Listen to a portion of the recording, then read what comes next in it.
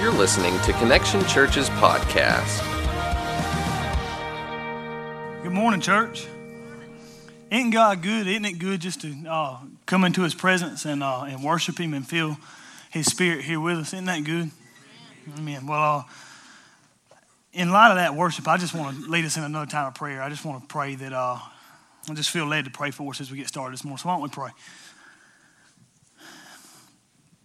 God, I rejoice in who you are, God. Lord, and that song we're singing, as this text we're about to read calls you the cornerstone, God.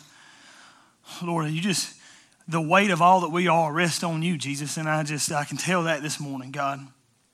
And Lord, what other hope do we have, dear God? You carry all our weight, but dear God, there's nothing else that can hold us, Father God. There's nothing else that can support the hope of our eternity. There's nothing else that can support the hope of us getting to heaven. There's nothing else that can support us having the hope of satisfaction here on earth but you, Jesus. It's literally you, dear God. If we don't have you, we don't have anything, Lord. And I worship you for that this morning, God. And I just pray, Lord, as we start today, God, as before we even dive into your text, God, I just pray, God, that as we were just singing that song, Lord, I pray that your Spirit would just set a fire in us, God. I pray that you would come over us again, Lord.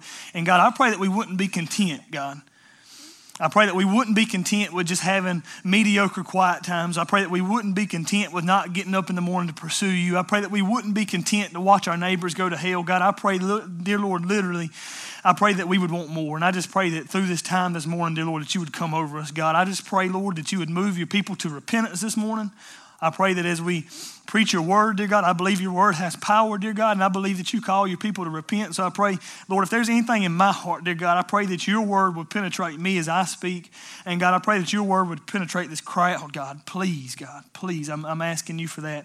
And dear Lord, I know that your word says you supply generously whatever we ask, God, if we believe it and don't doubt. Lord, and I just believe that you're going to move people to repentance. God, please move today. Thank you for being so good. In Christ's name I pray. Amen. Well, good morning, church. I am glad to be here with you this morning. I'm excited to start a new series today. So if you have a Bible, I want to ask you to open your Bible with me to 1 Peter chapter 2. That's before 2 Peter now, 1 Peter chapter 2. So if you have your Bible, be turning there. This is going to be our dwelling place for the next several weeks as we start our new series today. You can see the little logo up there, Built to Last. In this series, we're going to be doing a couple things. We're going to be looking at the purposes of the church and our individual purposes within the church. So we're going to be looking at why God created the church and our purpose in the church as it exists. All right, so we're calling this series Built to Last.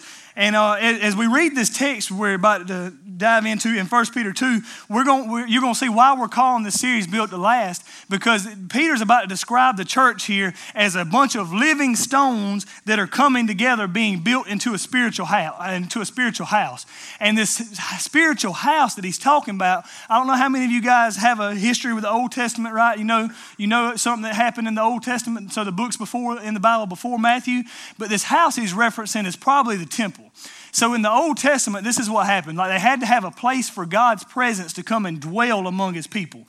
And so they built the temple. And when they built this temple, God's presence literally came down in that temple and dwelt with them. That the presence of God was there. The Bible says that he was there so heavy that it was like a thick smoke descended on the building, right? So God was there.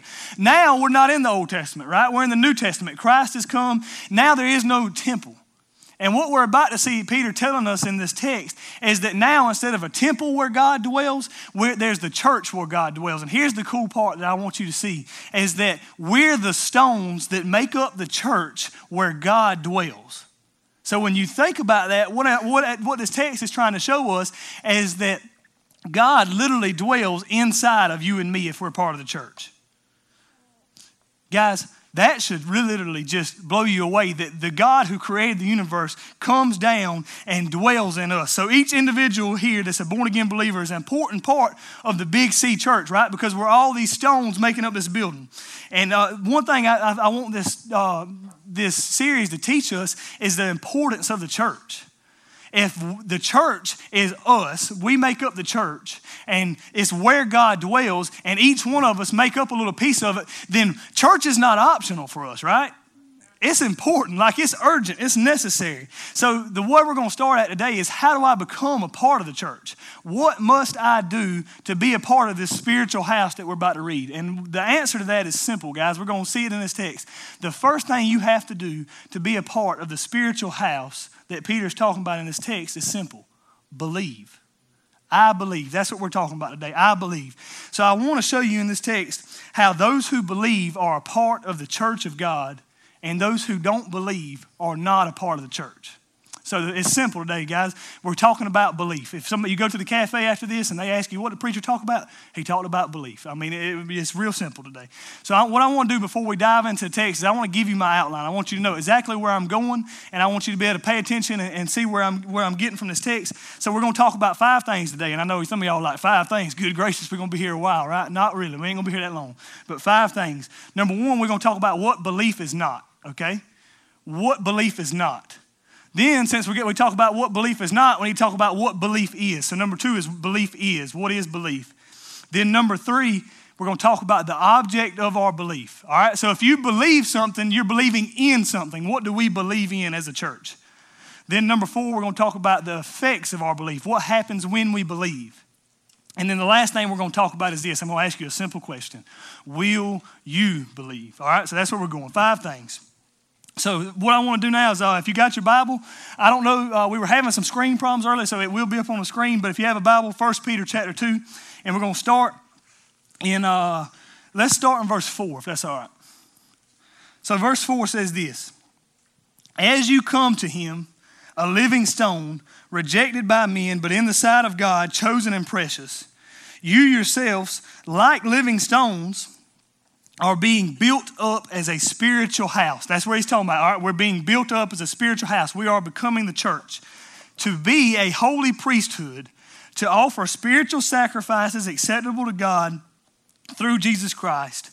For it stands in Scripture, behold, I am laying in Zion a stone, a cornerstone, chosen and precious, and whoever believes in him will not be put to shame. So the honor is for you who believe. But for those who do not believe, the stone that the builders rejected has become the cornerstone, and a stone of stumbling, and a rock of offense. They stumble because they disobey the word, as they were destined to do. Verse 9, but you, the church, are a chosen race, a royal priesthood, a holy nation, a people for his own possession, that you may proclaim the excellencies of him who called you out of darkness and into marvelous lights. Listen to this, verse 10. Once you were not a people, but now you are God's people. Once you had not received mercy, but now you have received mercy. So that's where we're going tonight, guys. And the hinge of this passage today, the hinge of this passage is belief. You see, Peter depicts 2 types of people in this passage. He depicts people who are a part of this spiritual house, and then people who are not a part of the spiritual house. And the thing that determines whether you're a part of this house or not is belief. So what this text shows us, guys, and this is where the point I'm going to drive home today, what this text shows us is that in this world, there are 2 kinds of people.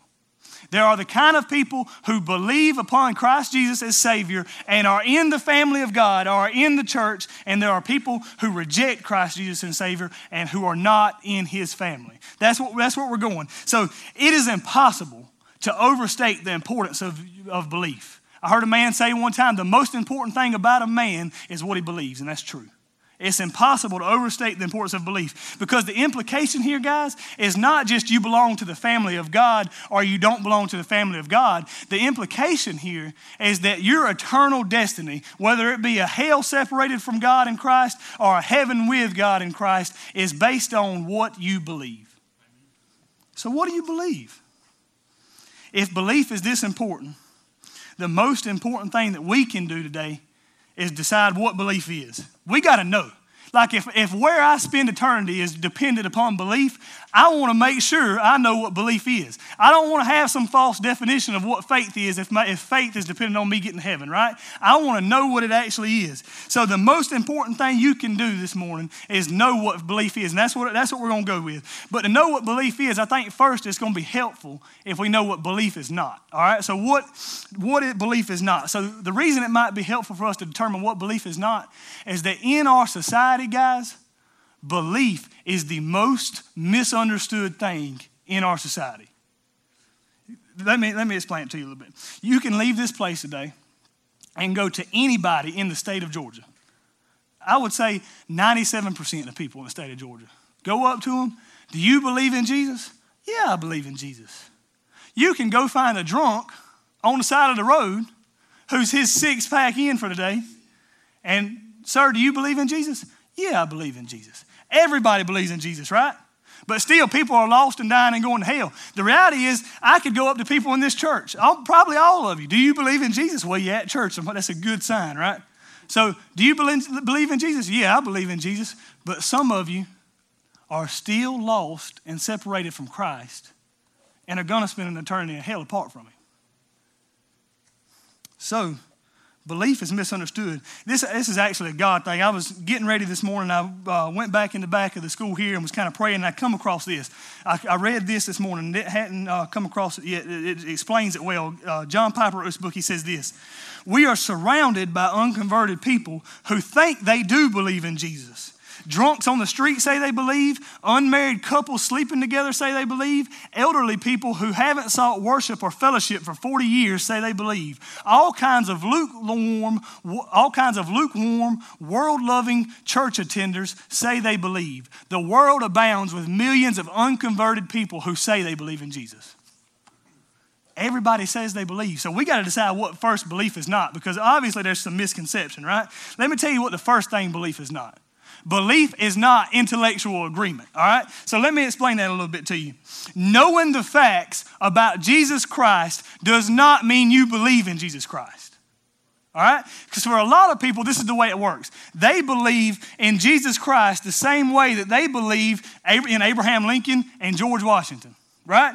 They know the facts about Abraham Lincoln. They know the facts about George Washington, and they know the facts about Jesus. They know that he lived. They know that he died. They know that a bunch of people say he rose again. But here's the thing.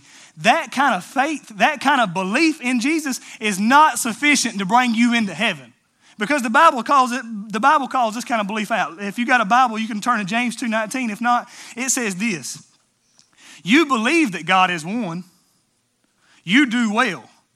Even the demons believe. James is saying, you think you're going to heaven because you believe that Jesus is one person? You believe that Jesus came to the earth and died on the cross? Even the demons believe. Even the demons bow down, guys. That's not the kind of belief we're talking about. So here's the deal. You can believe in the facts and not believe in Jesus for salvation. It's kind of like this. You can believe that honey is sweet. Yeah, it can be a jar of honey, and I can say, this honey is sweet. If I put it in my mouth, it would be sweet. But you cannot experience that honey is sweet because you ain't never put it in your mouth, right? There's a different kind of knowledge other than just intellectual knowledge. It's called experiential knowledge, because when you put honey in your mouth, guess what? You just don't know it's sweet. You've experienced that it's sweet, all right? So guess what, guys? Just knowing the facts, that ain't what belief is.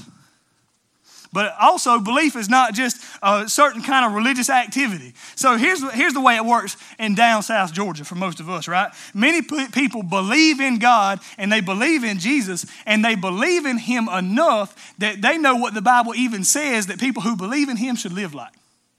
You following what I'm saying? Not only do they know the facts, but they know what the Bible says about people who know the facts. So people who know the facts should read their Bible. People who know the facts should go to church.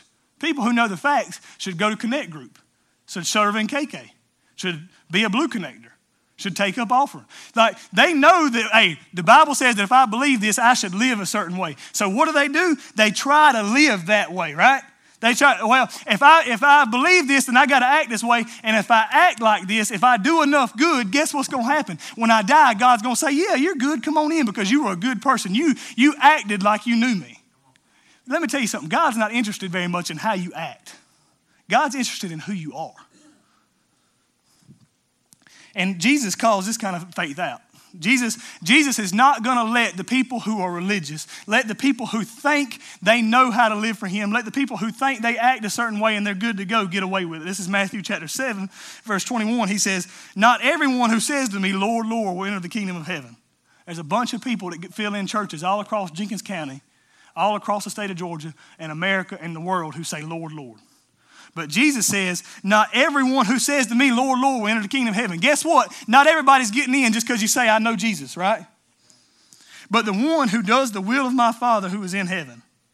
On that day, the day of judgment, many will say to me, Lord, Lord, did we not prophesy in your name and cast out demons in your name and do many mighty works in your name? And then I will declare to them, I never knew you. Depart from me, you workers of lawlessness. So hey, get this. These people were religious. Y'all think y'all church folk? These people was church folk. All right? These people knew, they wrote the tithe. They didn't tithe 10%, they tithe 15%. Right? They didn't serve in KK once a month. They served in KK 3 times a month because that's what good people do, right? I'm trying to encourage some of y'all to do. Really, that's what good people do, okay? They didn't just serve blue once a month. They served blue every time they wasn't serving in KK. These people were church folk. Not only that, they cast out demons. Now, I bet some of y'all are good Christians. Some of y'all like really love the Lord. Some of y'all are just killing this thing we call following Jesus. I'm willing to bet not many of y'all cast out demons. These people cast out demons. Like they one-upping on me. Like I'm the preacher up here trying to preach the word, and they're one-upping me, right? They cast out demons. And guess what? Jesus said on the day that these people die, he's going to look at them and say, I never even knew you. Let me tell you, let me explain something to you. Real faith does not work for God. Real faith brings you into the presence of God. You see what Jesus said? Jesus didn't say you didn't work for me. Jesus said I didn't know you. In other words, who are you? It don't matter what you do, I don't know you. Because listen, guys, when you believe, when you have the kind of belief that the Bible says gets you into heaven, what it means is that you're not just working for God, you're working because you love God. This applies in the real world too. Think of it like this. Think that I love, just say, everybody in here knows me. I tell you, I love Jenna. I mean, I really love her. I buy her flowers, but I don't sign my name to them. I do all kinds of nice things for her. I wash her car. I clean her yards. I buy her extravagant gifts, but she never knows that I actually do any of it. She don't really know me personally at all, actually. I know all about her, too. I know that she doesn't like jelly. I know that when she goes to a Mexican restaurant, there's going to be 2 things she can order. A chimichanga with no guacamole on it, chicken, or a shredded chicken quesadilla. And right now she's pregnant, so she's going to put cheese on top of it. I know all this stuff about her. I know that her favorite color is green. But I don't actually know her. Like I only know that about her because when she goes to the Mexican restaurant, I sit in the booth behind her and see what she orders. I don't actually know she don't like jelly, but one time the guy at Popeyes, I was in the car behind her in line because I've been following her around all day. The guy in Popeyes put jelly on her biscuit and I saw her throw the biscuit out the window. I know that her favorite color is green because I heard her say somebody back there one day when they were serving that her favorite color was green. I know she gets the flowers, but I don't ever sign my name to them. All the while, I'm telling you, yeah, we're dating. We're pretty serious. I bought her some flowers yesterday. Like, listen, but all the while, I don't really know her, right? Is that real belief? Do I really believe that she loves me? No, because it has not brought me into her presence. If I believe that Jenna loves me, what's going to happen is I'm going to start signing my name to those cards. And I'm going to start asking her, do you like this on your biscuit or do you not like this on your biscuit? What's your favorite color? Because guess what? Real belief brings me into her presence. If I believe that she loves me, if I believe that I have a shot with her, it brings me into her presence, right? And for some reason, I believed I had a shot a few years ago, so it worked out, right? It brought me into her presence. But here's the thing, guys. It works the same way with God. If I really believe in God, I don't just know all about God. I don't just do a bunch of things for God. It brings me into his presence.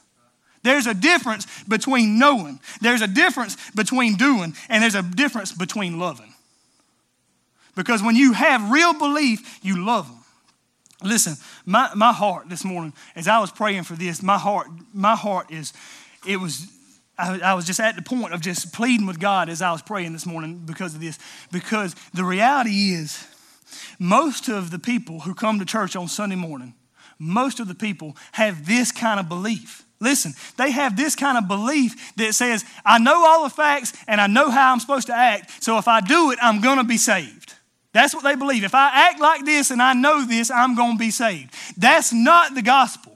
That misses the entire point of the gospel. Listen, let me make something clear. The gospel is not know this and do this and then you'll be saved. The gospel is that you couldn't know enough and you couldn't do enough to ever make it to heaven on your own. You can be the very best person in this room. You can know the Bible front to back, and you can serve in KK every Sunday, because that's the biggest sacrifice you can make on Sunday morning, right? Get up and come serve in KK. And you can do all that, and on the day when you die, you could still be separated from God because you're not going to be good enough on your own.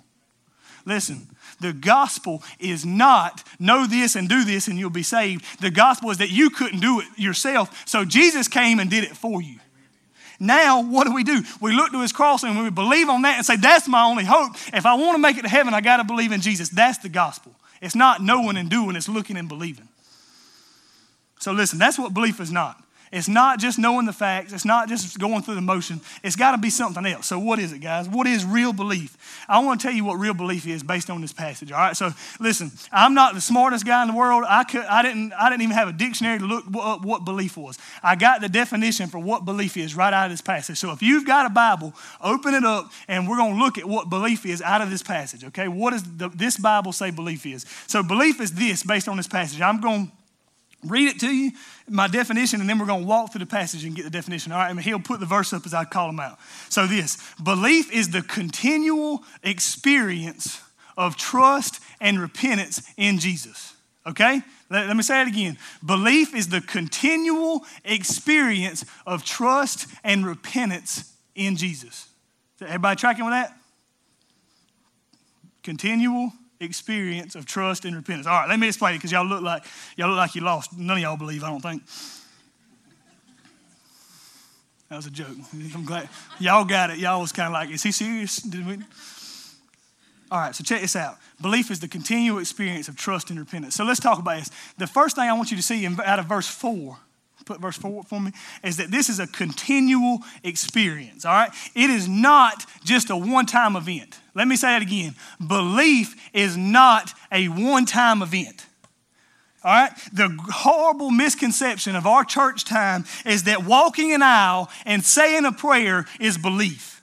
That is not belief. That is foolishness and heresy, all right? There are going to be a bunch of people who die and go to hell, and they're going to say, I thought I believed. And Jesus is going to look at them and say, believing is not saying a prayer. That's foolishness.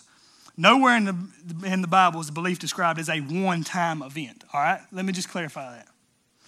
This text shows us this. Look at verse 4. It says, as you come to him. All right? So I'm not smart enough to figure this out, but I read somebody who was. I can just read. So as you come to him, does anybody know what a participle is? No? All right, I didn't either. Don't worry about it. I had to Google it. All right, fourth grade left me. A participle is a word that's made from a verb that's used as an adjective.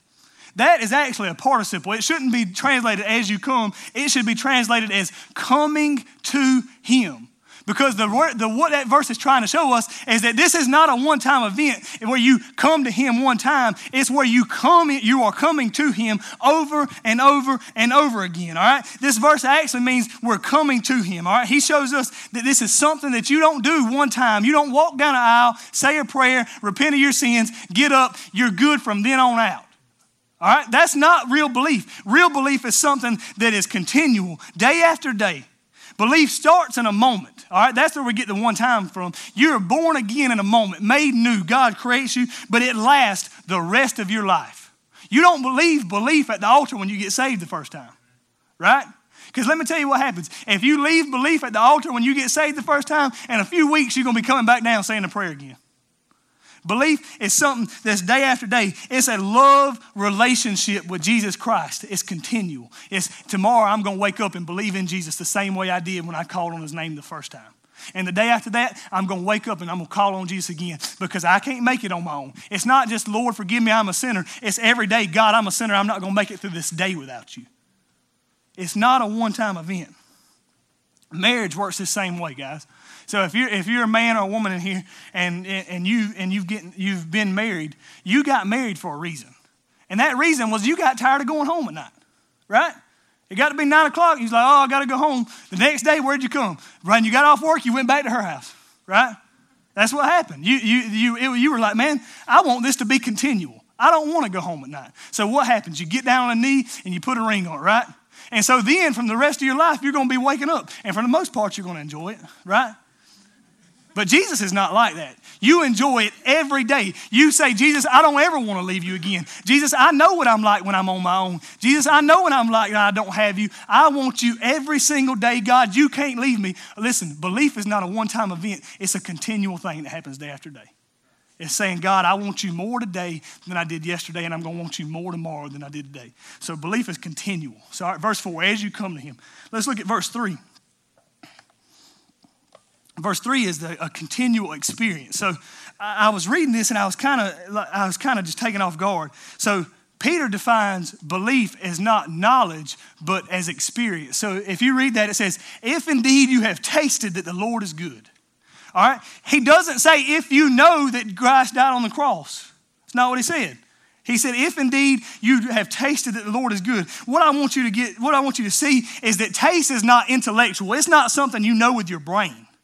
Taste is something you experience with your body, right? It's not intellectual knowledge, it's experiential knowledge. You have tasted and seen that God is good.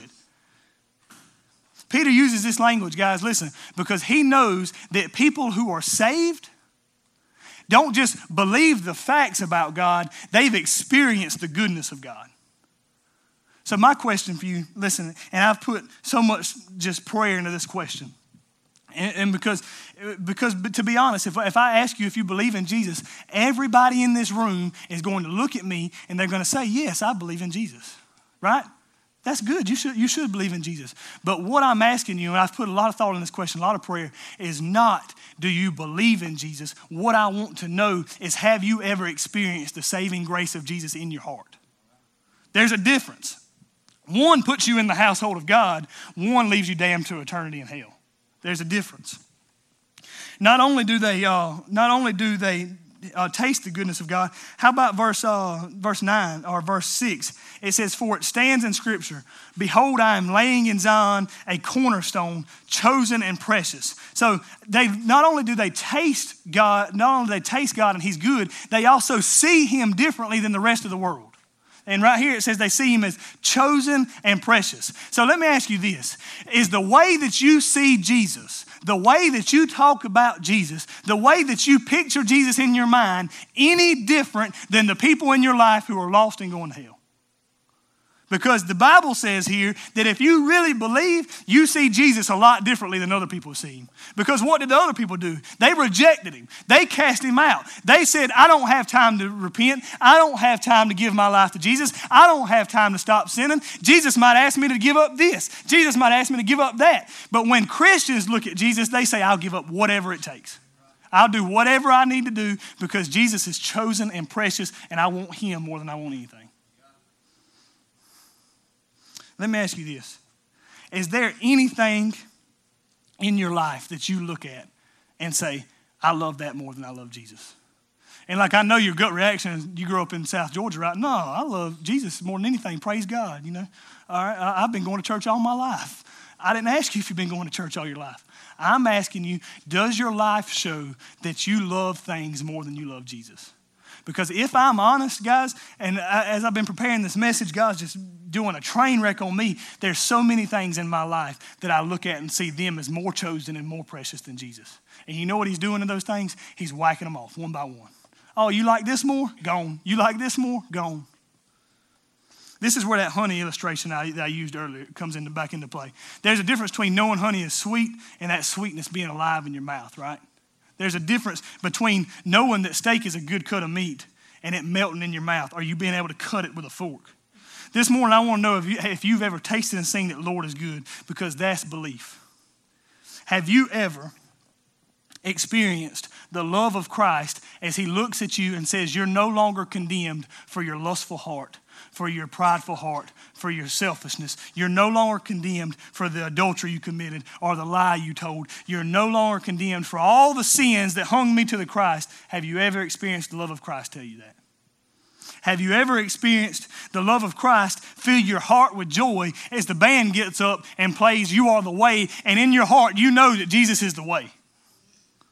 Have you ever experienced the joy that comes from realizing that you are a sinner destined for hell, and that apart from saving grace, you would have been spending an eternity apart from him, but God stepped in and saved the day on the cross? Have you ever experienced that kind of joy?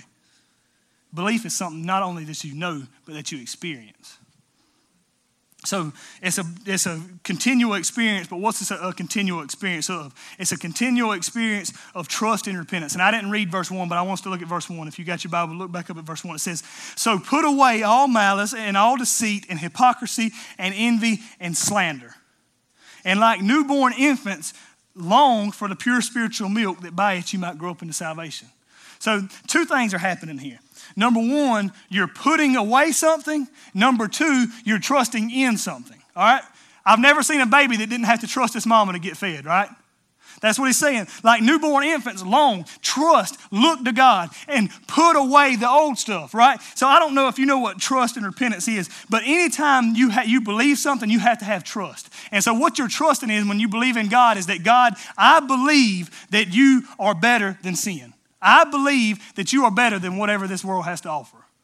And what repentance is, listen, repentance is not just feeling bad about sin. There's a lot of people who think they repent because after they sin, they feel bad. Yeah, you should feel bad. That does not mean that you've repented. Just because you cheat on your wife and get caught and feel bad about it, I guess I'd feel pretty bad too, right?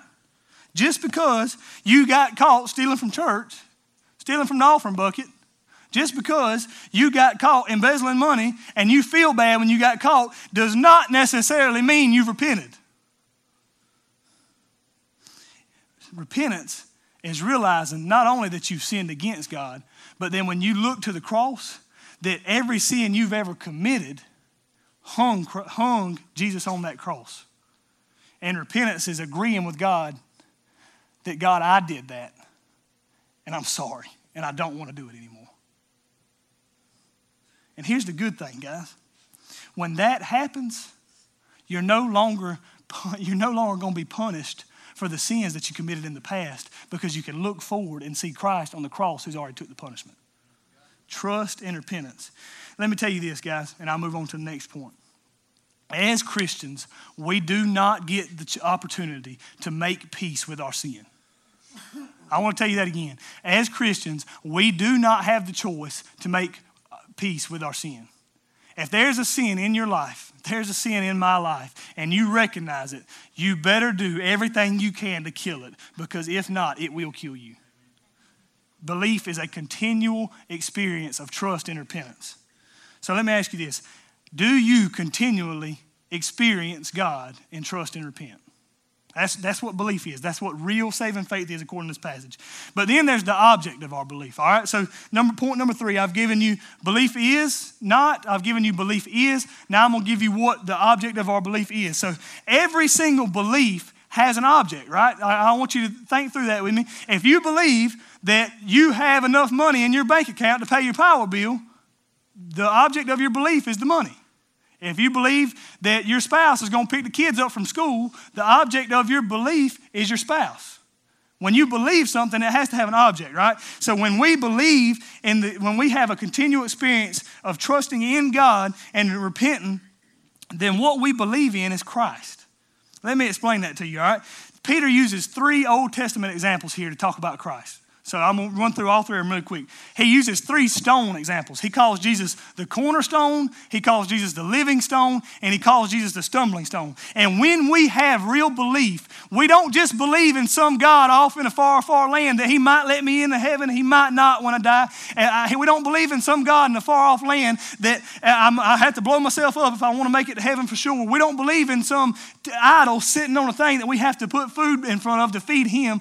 We believe in the cornerstone cornerstone and the living stone and the stumbling stone whose name is Jesus. All right, so I want to talk to you about these three Old Testament prophecies. The first one, let's put verse 6 up, Mr. Russ. The first one is the cornerstone. So the first prophecy he uses, the first Old Testament reference he uses the cornerstone. The beautiful thing is that, so I had to do a little bit of research. I don't know, some of y'all don't know a whole lot about me. Some of y'all do. I'm the kind of guy that if I can't fix it with WD-40, you better call a repairman. All right, that's all I got. Jenna's like, something's broke, WD-40, don't work, get somebody on the phone, right? That's me, all right? So I had to do a little research to figure out what a cornerstone was. All right, me and Jeremy were in the office. I was like, Jeremy, what's a cornerstone? He was like, are you serious? And I'm like, yes, Jeremy, I'm serious. Can you please tell me what a cornerstone is so I can preach this message? So a cornerstone is the stone in a foundation where the foundation is going to come to a point where all the weight of the foundation is going to be supported on this cornerstone. Usually it's the first stone in the foundation that's laid where the wall is going to meet. All right? And so for those of you who don't know what that means, welcome to the club. That means that all the weight of that building from that point forward is going to come back really to one stone, the cornerstone. All right? Is everybody tracking? So what Peter is saying here, this microphone's kind of messing up. What Peter is saying here is that the hope of our faith, the hope of our eternity, all the hope that we have, right, is resting on one person, and it's resting on Jesus. Let me explain that. And it's kind of like I said earlier, all right? If you are banking on anything to get you to heaven, if you are banking on anything in this world to satisfy you, if you are banking on your wife to satisfy you, your husband to satisfy you, if you are banking on being a good enough person to get to heaven, guess what? Your hope's going to fall short. There's not a cornerstone in this world that's going to provide enough support to get you all the way up to the top of heaven. You can't build enough on any cornerstone to get you there. All right? But when I put Jesus down as my cornerstone, and he's where all my hope of eternity rests. He's where all my hope of making it to heaven rests. He's where all my hope of being saved, he's where all my hope of being satisfied on earth rests. Guess what? I can go a long way up. This is good news, guys. This is good news. There is nothing in this world that you can build on that's going to satisfy you. But if you build on Jesus Christ, you can put any weight. You can put the weight of your children. You can put the weight of your marriage. You can put the weight of your life on it. And guess what? It's not going to crumble. Christ is going to be there. It's like those lyrics. I didn't even know they were going to sing this song this morning. And those lyrics in that song, I had this song referenced already. It says, this cornerstone, this solid ground, firm through the fiercest drought and storm. Come what may, it could be hell or high water. My cornerstone's going to stand. That's solid ground, guys. And I want you to think about that. Like, don't let it just flow over you. Let me ask you something. What's the worst thing that could happen to you? For most of you, lose your kids. Like, I'm just starting to experience a little bit of that fear. Like, Jenna's 34 weeks pregnant. We had a little scare the other night where she was having contractions. I'm freaking out, right? She's like, we got to go to Augusta. So I'm like 107, just like getting there, right? She's like, you're going to kill us before we get there. Like, I can't imagine losing Danny. I can't imagine. Some of you can't imagine losing your kid. Some of you, if your money was gone, you wouldn't know what to feel like. But here's what I'm telling you. When Christ is your cornerstone, anything in this world can be taken away and your hope still stands. Cancer, loss of a child, loss of money, anything can stand on it. So he calls him the cornerstone. Then he calls him the living stone. So let's put up verse 4, Mr. Russ. He says, as you come to him, a living stone, rejected by men, but in the sight of God, chosen and precious. So he calls Jesus a living stone. This is another reference back to the Old Testament. But why would he call Jesus a living stone? Think about this with me. There's two reasons. Number one, I want you to think with me for the crucifixion, about the crucifixion for a second. At the crucifixion, Jesus was flogged. A lot of you probably missed this because I missed it for a long time too. I didn't know until somebody pointed it out to me. You had to compare the accounts. Jesus was flogged twice. So flogging means they took a cat of nine tails and took it across his back until he was physically not able to stand. And then when he got not able to stand, they would lay him on his side and then they hit his chest. He was flogged twice until his body was just a mangled pile of meat. They blindfolded him and punched him in the face. Imagine the bruises that are coming up at this point, right? Then they put on him a 500-pound cross and told him to drag it to the top of a hill. Probably doesn't have enough strength to do it at that point, but he's forced to. Then when he gets there, they drive nails through his hands and through his feet. And on that cross, he's forced to work to breathe. And the way this would work, he would push up on the nail driven between his feet to get a air full of lungs, and he'd come back down. Slowly but surely, gas would fill his lungs as he come back down because he didn't have enough strength to exhale what he had just inhaled. And there, on that cross, he stayed for a few hours and died. Now, I want you to imagine that. Like, he's dead, right? Like, why are you calling Jesus a living stone? He's dead. They put him in the ground. Caesar puts guards around him because he's like, I don't want nobody to steal his body. This fool's dead. All right? They put him in the ground. 3 days later, they come back. The stone is rolled away, and Jesus is alive. Jesus is called the living stone because he's alive even though he died. So Jesus is the living stone. But still, there's another reason they call him the living stone. Get this. They call him the living stone because in verse 5, can we put verse 5 up there? He says, you yourselves like living stones. So not only is Jesus a living stone, but there are other living stones. Jesus is also the living stone because when we come into contact with Jesus as the cornerstone, when we lay our life as a stone on top of his, guess what happens? He brings us alive also. We were as dead as rocks, guys. I want you to think about it. I've never seen a rock talk. Dead as rocks. God took a rock that was dead and made it alive and made a sinner like me be able to preach this morning. Think about it like this. When Jesus was coming into Jerusalem, the crowds yelled out. They said, the crowds were crying, and the Pharisees come up to him and said, they say, you let these crowds worship you. And this is what he says. He says, if they kept quiet, these stones would cry out. Guess what, guys? Jesus has made stones cry out because we were just as dead as stones, and God made us alive, and now we're worshiping and praising him. What I want to know this morning is, have you ever come in contact with a living stone so much so that you were a dead, lost sinner? Now you have life in him, and you're crying out praises to him. Jesus is the living stone. I want you to understand the weight of what I'm telling you. Because of your sin, you were destined to spend an eternity of suffering the wrath of God. And let me explain what wrath is to you. Wrath is not an outburst of anger. So some people think that what wrath is when somebody, just like a parent, just loses their junk and goes crazy on a kid, right? That's not what wrath is, all right? God doesn't have outbursts of anger.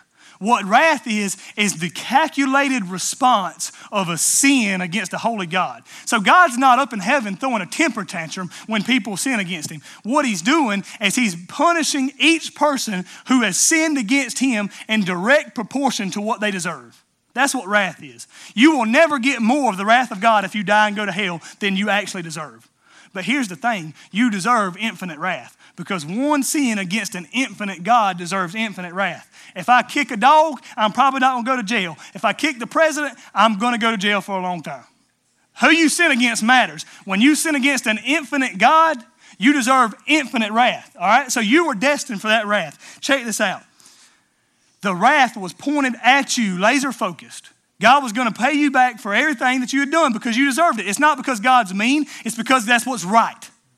Sin must be punished. Crimes must be punished. Sin must be punished. Now, instead of that sin being punished at you, Christ takes the laser of God's wrath and points it on himself at the cross. Imagine this. You're standing before a dam that's 10,000 feet wide and 10,000 feet tall. And in that dam, you can see a spring of water come loose. And then it starts to crack. And all in a moment, that dam busts forth and the water's coming at you. You don't stand a chance. 10,000 foot wide, 10,000 foot tall. At the last second, the ground breaks open in front of you and sucks up all the water. That's what God did for you in Jesus. Jesus drank the wrath of God down to the last drop. This matters, guys. Not only that, he calls Jesus the stumbling stone. Let's put verse 8 up. So this is the last reference he says of a stumbling stone. In this passage, Jesus is called the living stone, the cornerstone. Lastly, he's called the stumbling stone. So verse 7 and 8. So the honor is for those who believe, but for those who do not believe, the stone the builders rejected has become the cornerstone. Verse 8, and a stone of stumbling. Why does he call Jesus a stone of stumbling? Because here's why. Some people are not going to believe in him and are going to die separated from him. Check this out. Some people are going to look to Jesus and say he's not worth it. He is, but they're going to look to him and say he's not worth it. He's not worth me repenting. He's not worth me giving up my sin. He's not worth being in charge of my life. And guess what's going to happen? They're going to be on their way to heaven and they're going to stumble over the rock that is Jesus and they're going to spend eternity in hell. Jesus is the stumbling stone as well. So he's the object of our faith. He's a cornerstone, he's the living stone, and he's the stumbling stone. One of the last things I want to show you is the effect of belief. So let's put verse 6 up there. So I've showed you what belief is not, what belief is, the object of our belief, and lastly, the effects of our belief. What happens when we believe? All right, that's an important question, because if belief is this important, we need to know what happens when we believe, right? So what happens? Here's what happens. Verse 6, whoever believes in him will not be put to shame. So I could literally talk to you about the effects of salvation all day, but I want to talk to you about the main effect of salvation, all right? The main effect of salvation is that you will never again be put to shame because of Christ. Think about it like this. Has there ever been a time in your life when you've experienced rejection? A person looked to you and said, you're not good enough. I don't want you. Think about the shame that comes along with that. Think about that shame. Think about the shame of failing at something you thought you should succeed at. Everybody's looking at you. They know you failed. They know you're a failure. That's shame, right? Now remember think about the shame of sin being exposed. When people look at you and say you're a sinner. Something you didn't want anybody to know comes out. Everybody knows it. Think about the shame that goes along with that. Now know this. For the Christian, there is no longer any shame that this world can put against you. And here, in Christ, the people who looked at you and said, you're not good enough, you can look at them and say, you're right, I'm not good enough, but Christ is. For all the times you failed, you can say, you know what, I did fail, I've been constantly failing, but Christ didn't fail on the cross. For all the times that your sin has been outed and people know stuff about you that you didn't want them to know, that's happened to me a lot, guys. I can look at them and say, you know what, I am a sinner, but Christ died for it. This allows us to own our insufficiency. And let me tell you the main way this is going to be played out. I love thinking about this. Just think about this with me for a moment, all right? On the day you die, you will stand before God. I'm talking about a perfect God who has never sinned.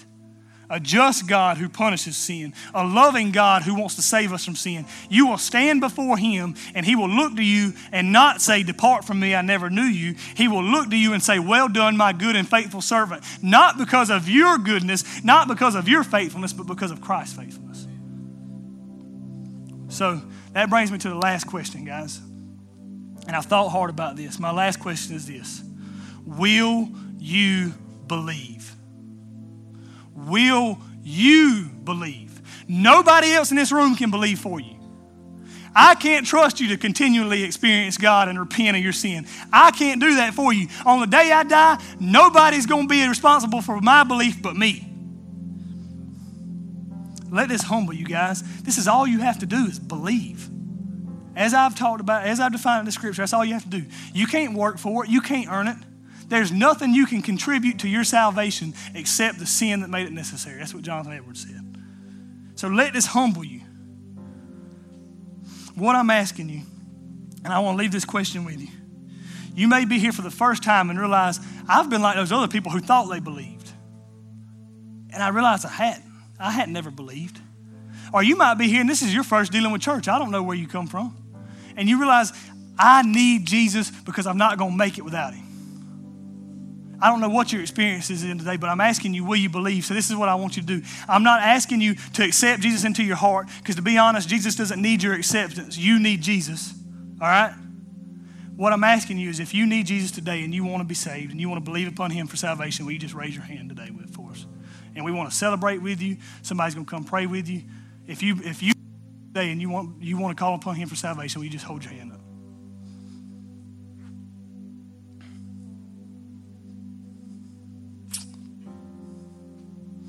That's good. That's good because we're saying we believe then. That's fine. That's great. But let me tell you something, guys. If we believe this, if we say that we believe that Jesus Christ is the way of salvation, it should literally wreck our lives to live on mission for Jesus Christ. Connection Church, Millen, should be an absolute unstoppable force if this is what we really believe. We should live our lives on serving other people. We should live our lives for the salvation of other people. We should live our lives being generous to other people. We should live our lives longing to be in community with other people. If you're saying you believe this, that's how your life should look. Mine doesn't look like that sometimes. So this altar is going to be open this morning, and I just want to leave it open. If you want to come and pray today, would you just come and just call out to God and say, I believe, but I want to believe you more.